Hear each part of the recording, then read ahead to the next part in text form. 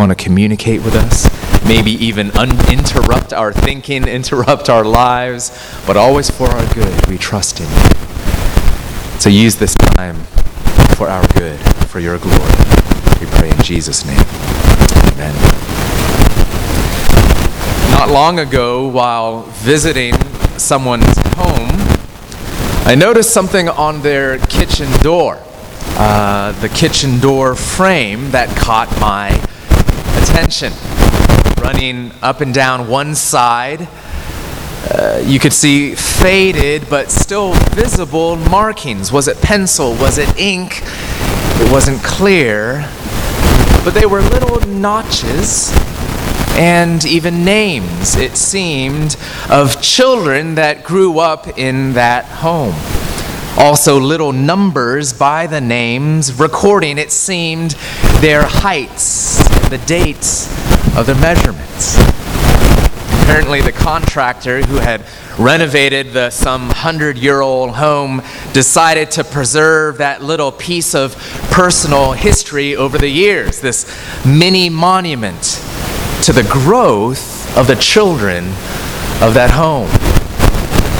Seeing this, it reminded me of my own childhood. I don't know if you did the same, your parents for you, but we did alongside my mom's closet door, measuring our growth with little pencil notches, our names, dates, seeing and celebrating how we would grow.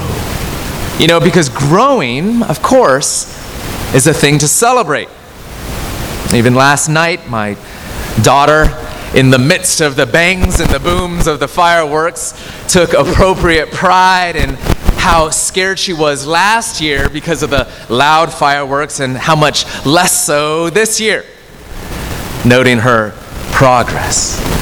Of course, not all kinds of growth warrant celebration. Not all kinds of growth is good. Cancer is a form of growing in the wrong places and in the wrong ways. The weeds that are right now overtaking my yard is also a kind of growth that we wish and work against. So, of course, there are lots of dimensions to growth, physical growth, personal development, and this is no less the case when it comes to spiritual growth, which is the focus of today's passage. Paul is talking about growing spiritually. The Philippians are told to work out your salvation in verse 12, to think and process how the good news of Jesus influences and impacts every part of life.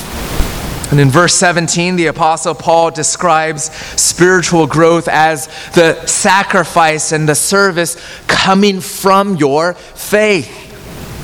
That as you learn to trust in the person of Jesus more and more, that makes you a person of greater service and greater sacrifice. It changes how you devote yourself to other people and even to this world. It's also being presented, this spiritual growth, in the language of obedience to Christ. In verse 12, the apostle writes, "My dear friends, as you have always obeyed, continue on." Which reminds us, of course, that growing spiritually is not only vital, we must do it, but also personal and relational. It's growing not just in general or in principle or in the abstract, but growing in our following of our Master, our Lord, the one who gave up all power and surrendered all privilege, as we studied last week, in order to save us. And the reason why the Apostle Paul addresses this topic at this point in the letter, of course, is because he's just called the people to an inordinate amount of change. He's called upon them in chapter 1 and the first half of chapter 2 of this letter to unity and solidarity. We've been looking at this over the past couple of weeks. In the face of opposition, Paul has said, stand firm and stand together. That's not easy, he acknowledges, because solidarity requires humility, putting others first, disadvantaging yourself for the advantage of others in love, just like Jesus himself loved by humbling himself. And so Paul says, be like him, have his attitude, his heart, his life. After all, because in the Christian vision, growing spiritually is always about becoming more and more like Jesus. And so we arrive here now in verse 12. Paul starts this section with the transitional therefore, as he tells us, well, this is what you need to now do in response. How do you grow in that sort of humility and that sort of Christ-likeness? How do you move towards this sort of solidarity? How do you grow in this way? There's lots that could be said from Scripture about spiritual growth. This passage tells us a few things that we're going to look at briefly. First, that spiritual growth is inward, but also secondly, that spiritual growth is outward. And thirdly, that spiritual growth takes work. It's inward, it's outward, it's work. Let's take a look at each of those in turn. First of all, Paul tells us, God's word tells us that spiritual growth is inward. You might notice that growing spiritually, as this passage, as the whole of the Bible tells us, it's both an inward thing as well as an outward thing. Even in verse 13, we're told that in growing, it's God who works in you to will and to act. That is, to desire and to do. It's an inside your heart thing, and it's a changing in how you live your life thing at the same time. It touches both the inward person as well as the outer person. And I start by noting this because a lot of Christian spiritualities can tend to focus only on one or the other. Only attention given to the way in which I grow inwardly, my faith in Jesus, my theological knowledge, the way in which I'm engaging with myself, whether or not I love God and know God, and those things are critical, of course, the inward life. And yet not if it is devoid of any attention given to the external. After all, the Bible says, Paul himself in another letter, that the only thing that counts is faith working itself out in love. Whereas the Apostle James puts it, faith without deeds is dead. Of course, you have the reverse problem in many other cases as well. Attention only given to the external, how you live, with no care and concern given to the inward life. Go change the world for Jesus. Go work hard. Engage in the mission of the kingdom of God. Yes, but not to the detriment to or the neglect of your own inward life. Spiritual growth is both inward and outward. Here, Paul first directs our attention to the interior life, to our inward growth. And he does this especially by emphasizing the importance of character. He's done this already, of course, in verses 1 through 11 when he stressed the importance of growing in Christ-like humility, again, disadvantaging yourself for the advantage of others. But here now in verse 14, he says, do everything without grumbling or arguing. This tall task of not only watching how things get expressed from our mouths, but also watching the attitudes of our hearts. Do nothing without Do everything without grumbling or arguing. Would you, friends, dare to try to fall in line with this call this week? If you were to take it seriously, but for a week, maybe even for a day, it will bring you to your knees, hungry for the grace of God. To try to spend 1 week without grumbling, without arguing, and this word arguing can also be translated questioning. It's not just angry verbal exchange, it's also a heart that's arguing with people, even when you're not saying a word. That's my heart.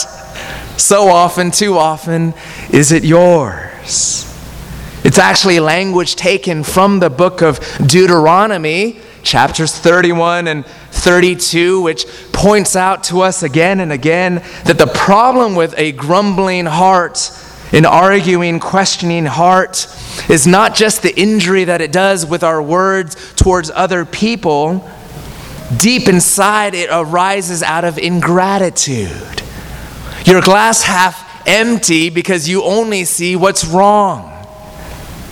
You have no thanks for the things that God has in fact blessed you with. It's a denial of grace and of the goodness of God. In fact, it's also pride, Pride at the root of a critical heart, because you're assuming that I see all things and I have the right to judge everything, knowing how they truly are.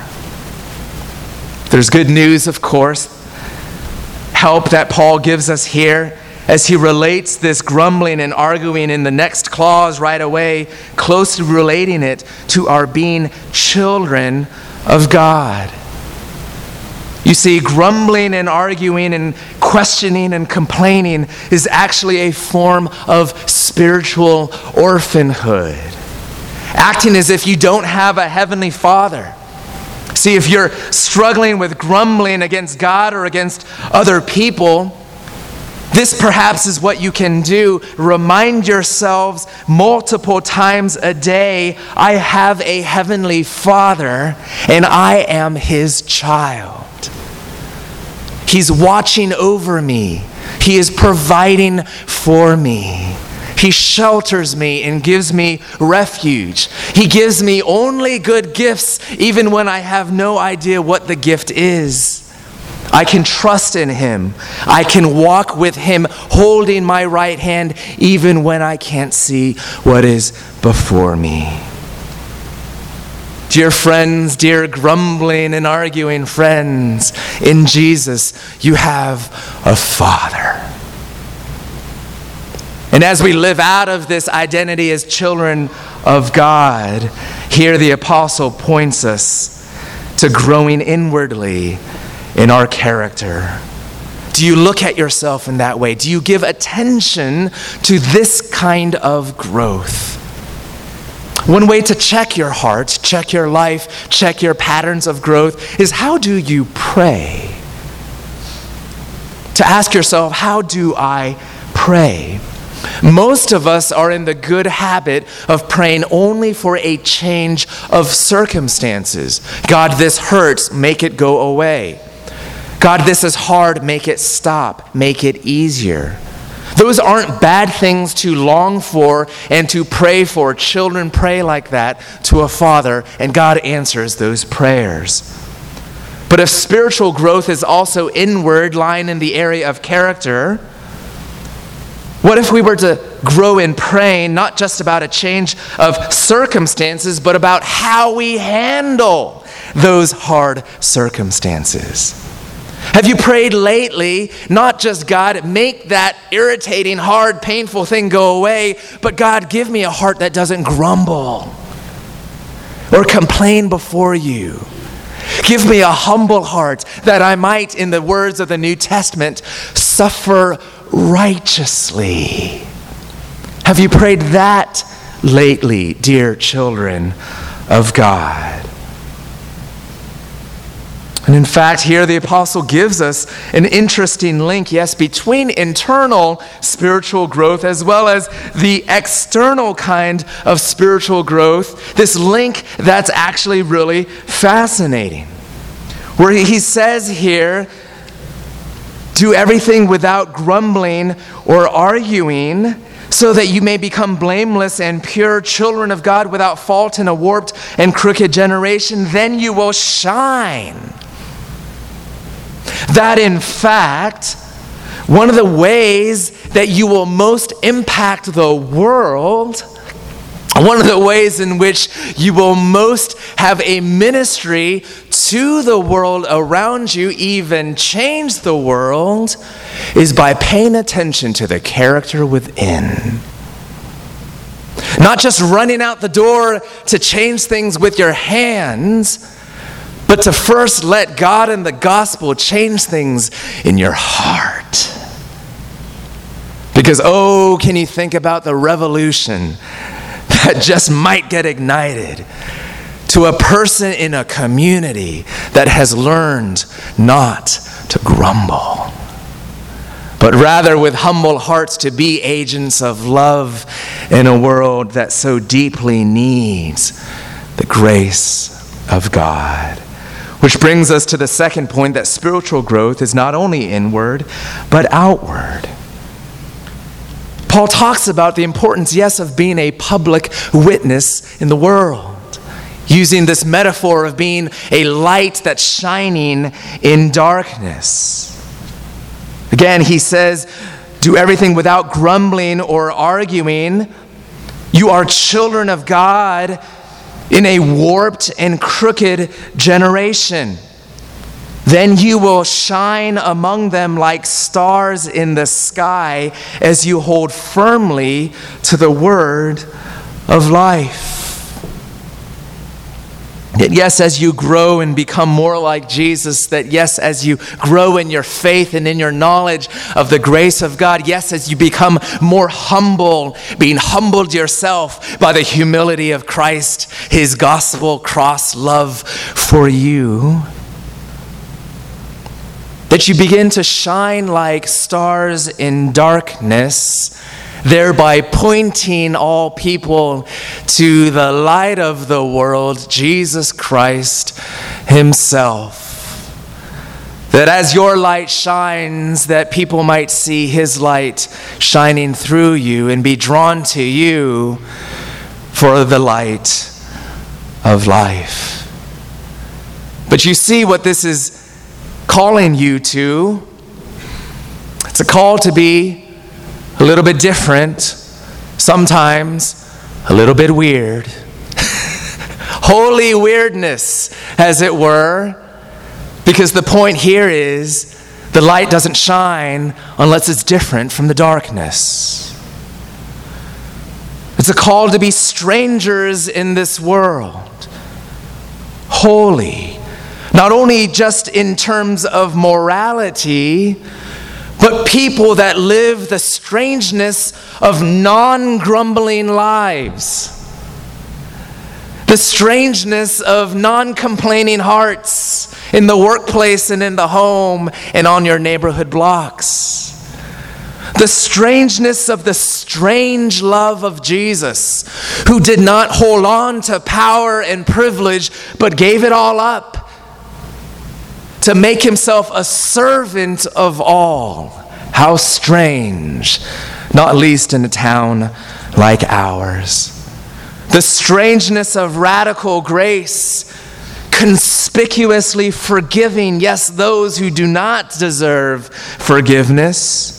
The strangeness of refusing to judge and evaluate people according to their performance or their status, according to their riches, according to their talents, but loving them simply because they bear the dignity of being one made in the image of God, or if they're in Christ, the dignity and joy of being a brother and sister of Christ, in Christ. The strangeness of putting others first, the strangeness of dying that others might live. This is gospel love. This is strange love. This is what it means to be a light that shines in the darkness of self-centeredness, in the darkness of a world that is ignorant of the power of God's grace and his truth, even both. Do you hear this calling to stand out by being more and more like Jesus?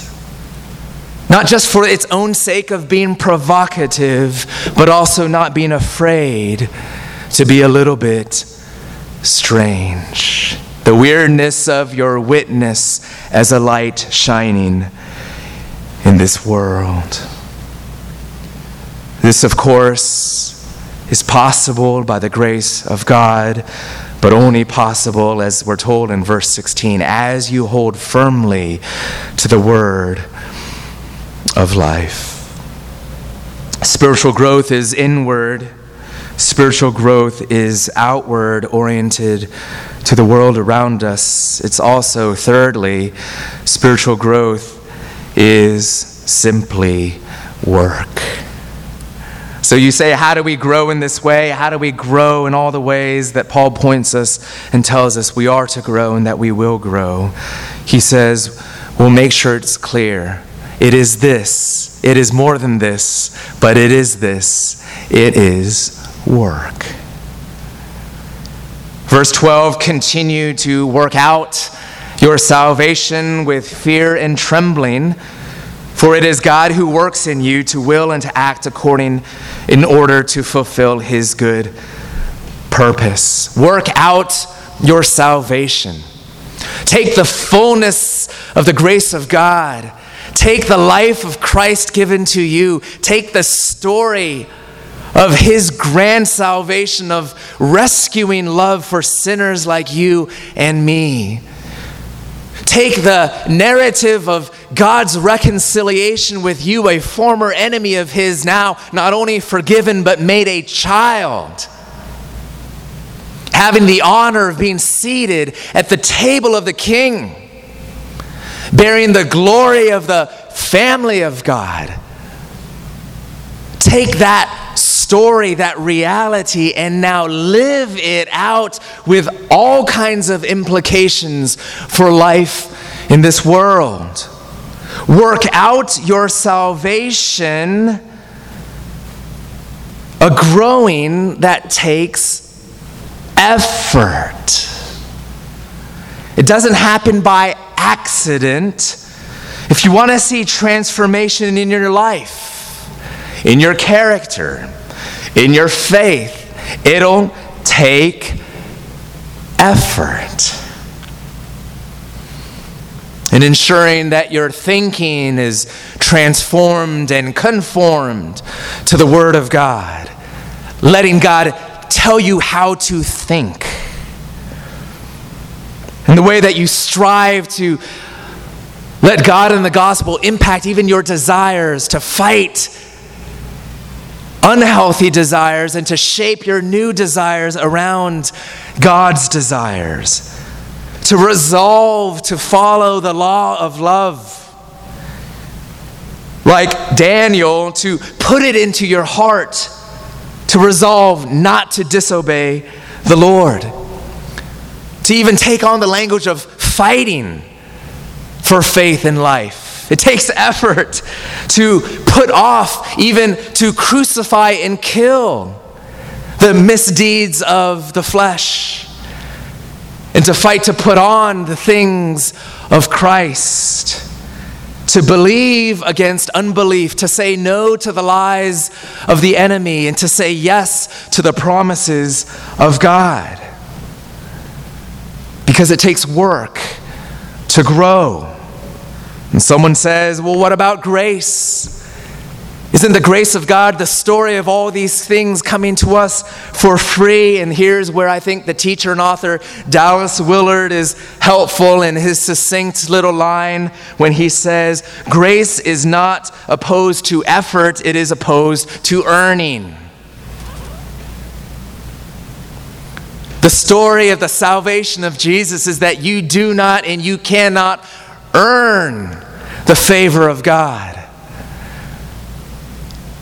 But But that does not mean that there is no effort needed to be put into living out of and living in light of that favor which is yours by grace as a gift in Christ for free.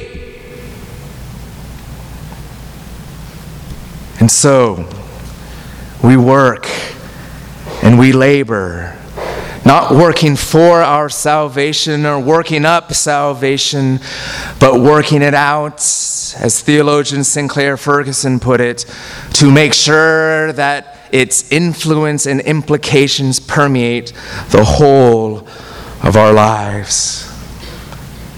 So what do you need to take to the gym? What do you need to work out? Where are you not putting in effort where in fact you need to work the power and implications of a new life in Christ out into the details of your relationships, your callings as a worker, as a parent, as a child, as a friend, as a neighbor, as a citizen? Go down the list. Where have you been lagging, not applying, not resolved, not fighting, not loving Jesus in a way that makes you work? And here the apostle, of course, tells us to do so, work out your salvation with what? With fear and trembling, which itself is an invitation to grace, that we might strive with all our might and growing spiritually, not with a pompous or self-sufficient attitude. I've got this all figured out. I'm going to do fine. Don't worry about me. No. But with a sense of awe, with a sense of even our sin and temptation having great power before us, but more than that, of awe that our God has even greater power before us. The power of God working in us, giving us a sense of dependency as you strive with all your might to become more like Jesus. Giving you a sense of personal weakness. I can't accomplish this just by trying harder alone. To, yes, put in effort and to work out your salvation, but with deep acknowledgement that this is impossible. Impossible without the grace of God. Which takes us to the great promise of a different kind of working. Spiritual growth takes work, yes, on our part. But the good news is, ultimately, what it requires is work on God's part, on your behalf, in you. Work out your salvation with fear and trembling. Why? What gives you motivation? What gives you power? What gives you hope? To struggle with all your might, to resolve, to fight against sin, to fight for faith, to fight to love, to strive and put in effort to become more like Jesus. It's this, for it is God who works in you to will and to act in order to fulfill His good purpose in your life and in this world. Friends, do you know God is at work in you? I know for some of you, you feel so devoid of spiritual power, or you feel like you're just losing in this battle against an area of vice or sin or temptation. Or you feel like I've been chipping away at this part of my character, or I've been trying to transform the way I'm thinking because I know I've been believing lies about who I am in Christ. Hear this good news. It is God who works in you, giving you the inward desire and the outward behaviors, working in you to will and to act in order to fulfill His good purpose. God is active in your life, in the world. God never sleeps. He never forgets, never gets frustrated. We're told he does his working in us, changing us from within in order to fulfill his good purpose, which means the outcome is guaranteed. God in your life never fails. His working is always effected. Yes, sin and selfishness corrupts our power to choose, our power to accomplish what we want to choose. We're weak and powerless before the power of our broken souls. Either we don't want to do the right thing, or even if we want to do the right thing, we don't do it. Here's a God who recreates our desires from within. And a God who creates and empowers our actions from without. Here's a God who does it not just because he can, but because he wants to, freely by his grace. You see, this last phrase can be translated not only to fulfill his good purpose, but also to fulfill his good pleasure. He wants to work on your behalf, dear friends. It's his delight to make you more like his Son. This is good news, of course, because if God were to work only when he thinks we're going to respond well, we would have no hope. Or if God were to work only where there's evidence of progress, or only when there's promises to resolve, or only when there's a river of tears, if he were to wait on us to work in our lives, there would never be grounds for him to work. But here's the story of grace, even in our spiritual growth. God's commitment to our growth is grounded not in me, but in him. His resolve, his pleasure and delight in his children, his commitment to make good on his promises to us through the blood of his Son. He's gonna change you, like it or not, if you are in Christ. Hallelujah. Which is good news for us who dare to strive and try.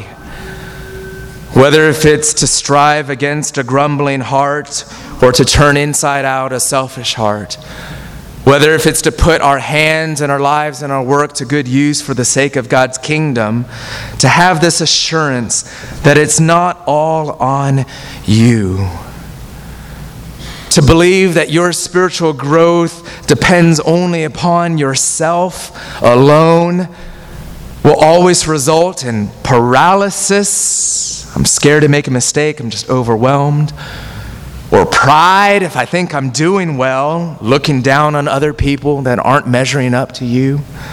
Or petering out because I'm just exhausted by carrying this weight of my own change on my back.